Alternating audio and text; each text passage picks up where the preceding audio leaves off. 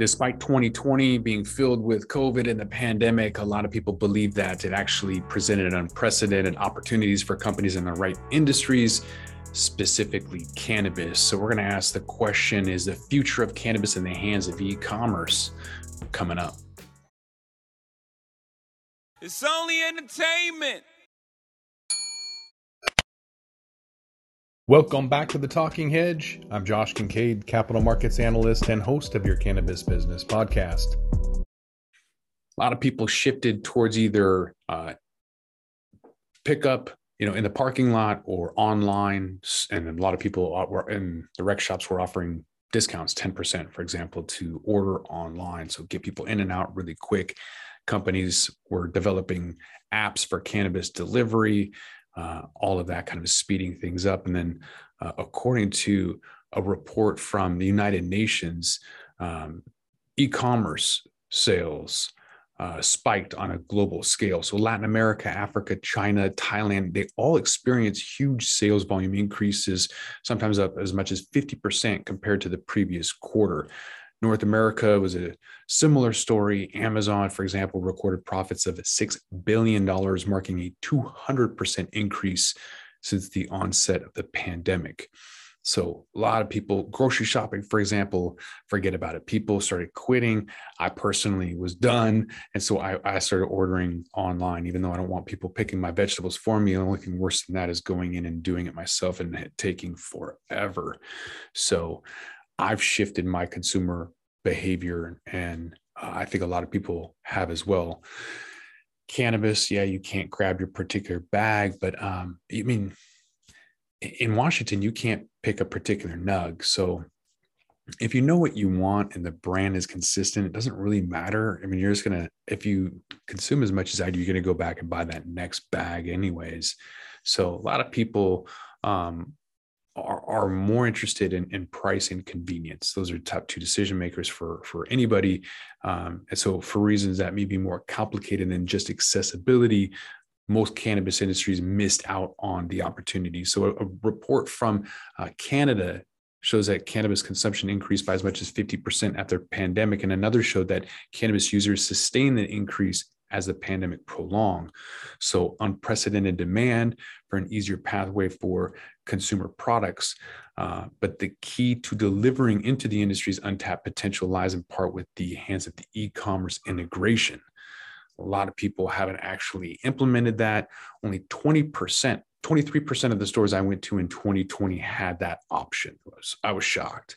We're in Seattle. There's, Microsoft, everyone is coming over here from Silicon Valley. So it doesn't make a lot of sense to me why more people aren't offering that here. I would imagine that maybe that's the same no matter where you go. California people were offering it. There was massive shutdowns. You didn't even have the option with delivery. Shoot, you're going to take that. But even since, I think in May of this year, people were going into the stores kind of shifting and buying less because they have your cap, right? $65 minimum. So people didn't want to spend that much. They're going in more often, but spending less.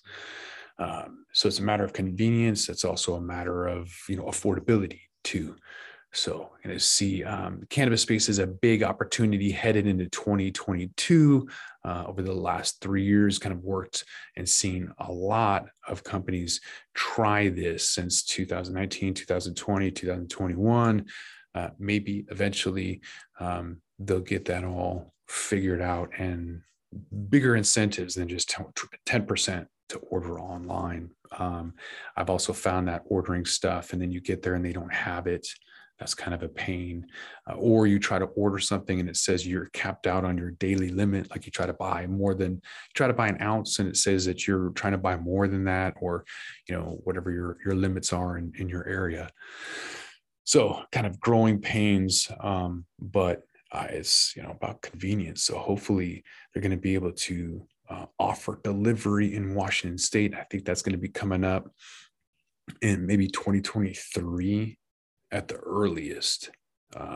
There's just not a whole lot of room for anything else here locally. But, once we get federal legalization, then that's obviously going to be a no-brainer because everybody else is already delivering. We saw Uber getting into the game, and everyone's going to be paying really, really close attention to that whole thing and how that works out. There was no backlash to them getting in there. So from an investment standpoint, it really is going to open up the doors for 2022 for a lot of companies to come in and look at kind of gobbling up what's available as we look at the next 3-4 years of the last of being kind of regulated but not legal.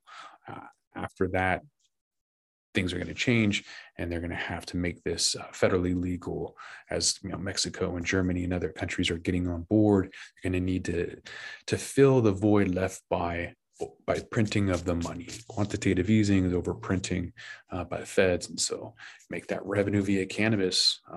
It's going to come. There's going to be a lot of consolidation in the meantime. And a lot of companies are going to be bought out. I don't think some of these bloated companies like Square are going to really take off. They're going to come in and they're going to grab some market share, and they'll be acquiring other companies that are doing this already. It's very specific to high SKUs. You might have 2,000 SKUs per store, right? So I'm not sure that they're entirely set up for this industry. They've shunned it already. They may not get those people back. So other companies that are already doing it may benefit from that, either through market share or a potential buyout. I don't know. We're just going to find out. With that, we're going to roll this one up. I'm Josh Kincaid. This is The Talking Hedge. Don't forget to like, share, and subscribe, or don't, and I'm out. Don't forget to smash that like button on your way out and check out these other videos that we've got.